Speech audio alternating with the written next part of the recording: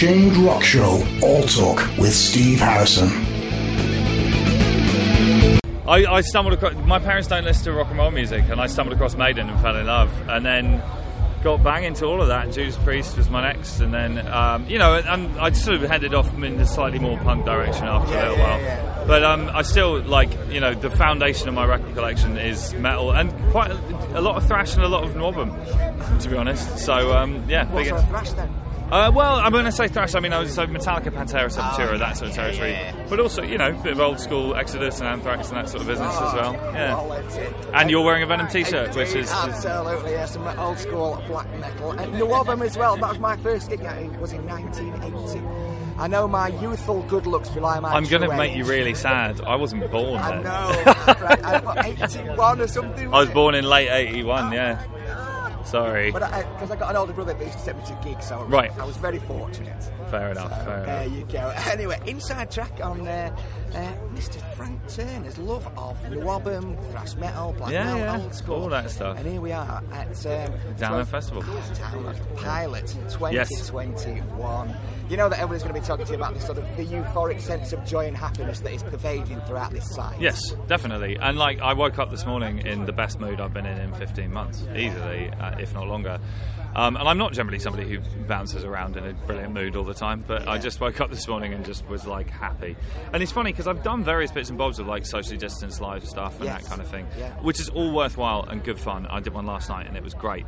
Having said all that, this is a different thing. It's not social distance, it's a festival. It's Download Festival, and one of the things one of the reasons why I sort of philosophically keep one foot in the world of wanting to be a metalhead is that metal is the most sort of communally minded thing. Everybody's just friendly and wants to look out for each other. And my favourite thing about today, the worst part about the music industry is the sense of competition between bands. It's totally fucking needless. There's space for everybody. And sometimes there's a bit of that, and I find it annoying. There is none of that on this site today. I've been running up to bands I've never heard of and going, have a great show. I want everyone to be their best selves today and just have a good one. And I want everybody to enjoy it. And there's just, I can't really avoid quoting Joni Mitchell right now. Not that I love Joni Mitchell, but you don't know what you got till it's gone. I think we've all realised how important these sort of events were for us and how we all took them for granted because we did it every year for 20 years or whatever. And then we have 1 or 2 years off it or whatever, and everybody's just heartbroken, and it's so important, this type of culture for me and pretty much everyone I know. Absolutely that. And as you say, the fact that there is no sense of that sort of the elitism of bands that you just sort of alluded to there. There's no sense of it. It's a kind of everybody's just it's thank God it's a band on it in a field. Oh my God, I don't care who it is. It's great. We're just here together. Well, I'll tell you this. So Benji from Skindred hit me up and said, do you want to do a song with us in our set? And I said, oh mate, I've already been asked to do a song with the Wild Hearts who are on just before you. Might be overkill to guest twice in a row on a main stage. So I said to Benji, well, why don't you guest with us? And he said, oh mate, I'm already guesting with Bullet. But isn't that lovely? Everybody just wants everybody else to be involved. There's none of that kind of snooty bullshit. And it's just a nice vibe. Yeah, absolutely. Was it the Bideford last night, was it? Bideford last night, yes. How did that go? It was great, and I mean, we're doing this. I'm doing this whole series of outdoor socially distant shows, and part of the reason for that is very much sort of in the spirit of DIY punk rock or whatever. There's a lot of people who seem to be waiting for the music industry to snap back to some sort of normal before they try and do anything. And I think that's just not my character to do that. There is a possibility to do something, so let's get on with it and let's do it. So we got the whole series of these gathering shows booked, and it's a line-up with me and a bunch of other people from Extra Mile Recordings, the label that I'm with, and it's very sort of family vibe backstage and all that, which is lovely. They're socially distanced for now. As and when the rules change, they won't be. But let's just get on with it. And last night was a great example. There is a bit of weirdness, everybody standing in circles and all that, but the minute you start playing, everyone goes, oh yeah, this is great. And it is something, and this is a different beast today, but for everybody else who can't make it to this, it's still a gig. Do you know what I mean? And the vibe was great, and I had a lovely, lovely time last night. Yeah, absolutely. And of course, a bit of it last night, and then Download Festival Pilot today. Top of the O2 tomorrow or something? What's that about? Oh God, yeah. That is. Talk about a bit of it. That's going to be mad. So the whole thing with that was originally. So Mark David, who runs the Music Venue Trust, obviously I've worked with him very closely over the years, and particularly this last year. year, and we were supposed to be having a press conference on top of the O2 to announce the reopening of live music tomorrow. Government pushed it back. The idiots. Exactly. But Mark was, because this is what I love about Mark, he was just like, well, let's turn it into something else then. And now we're doing this sponsor thing. I think I'm right in saying we're trying to get up and down it as many times as we can in an hour for charity. And I'm not great with heights either. And apparently you're chained to a railing or something as you go up and all this, but like it's going to be exhausting and terrifying, and I'm almost certainly going to have a hangover. So tomorrow will be a laugh, but it's got to be done. Do you know what I mean? Yeah. It's raising more funds to Music Venue Trust. It's a weird thing after a year of fundraising by everybody. We're now in a position where actually suddenly there's a huge shortfall because everybody was working towards June 21st. Yes. So there's more work to be done, which can be depressing and demoralising. But pick yourself up and get on with it. Yeah. Keep fighting the good fight. On the first day of lockdown, I spoke to Mark on the phone, and he said to me like a man possessed. He said, "I will not let a single venue close in this country." And hats off to the man. Yes. Here we are. I think 2 have closed. Yeah. Out of 660. Yeah.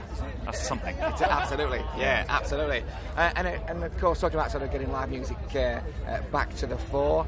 I won't say it's not so little, is it? The Roundhouse. Yeah. And getting that back on track for September. Yeah, probably the worst bit of last year was having to cancel Lost Evenings 2020 because the lineup was sensational, and we were in Berlin. We had Henry Rollins playing. I know. And all of this, and so that was gutting.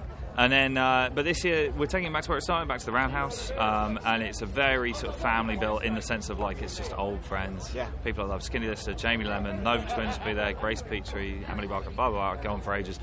And it's it's taking it back to where it started and going back to the basics of just like let's just gather together for 4 days and have a really good time. Yeah, absolutely. And I can't wait. Yeah. So new music. Yeah. So let's just, well, we're on a run. We're on a run. Yeah, we are. So I've been making a new record. We did it remotely. It was very strange. Me and my band were in a studio in Oxford. I've got a new drummer, but in the interim between the old guy and the new guy, Elan Rubin from Nine Inch Nails played drums on the record in LA. I was in Oxford, and the producer was in Vermont, and it was all internet links and all this business. And I was thinking this is going to be a car crash, and it was amazing. It was really good. And as evinced by the fact that the first single, Gatherings Out, and then which is really quite soft by the standards of the record as a whole, and with Elan Rubin, it's basically going to be a much heavier, more aggressive record than anything I've ever done as a solo artist before. Yeah. It's an angry record, it's an energetic record, it's a punk rock record, and I can't wait for people to hear it. Haven't finished mixing it yet, so it's not ready just yet, but like everybody I play snippets to goes, Jesus Christ, and I'm looking forward to a more broad reaction. Might there be an odd one in the set then later? There might be. A gentleman never reveals his set list in advance. Thank you very much. Absolutely. Yeah. Absolutely. It'll be a laugh. So I suppose over the next 12 months, and obviously we're still sort of hanging around for whatever ridiculous decisions have yet to be made in the sort of the future of things. What does that next 12 months look like for you? It's difficult to say. I mean, new records starting next year. That's definite. I part of the reason we're picking that release date is that we should be able to tour it properly. I need to tour a record, not just because I love it, but also like that's how I promote a record. I'm not one of those people who puts a song out and gets 9 million plays on Spotify overnight. I go out and I work. So fingers crossed for that. It's difficult. No one really knows. I'm trying to be as responsive to it as I can.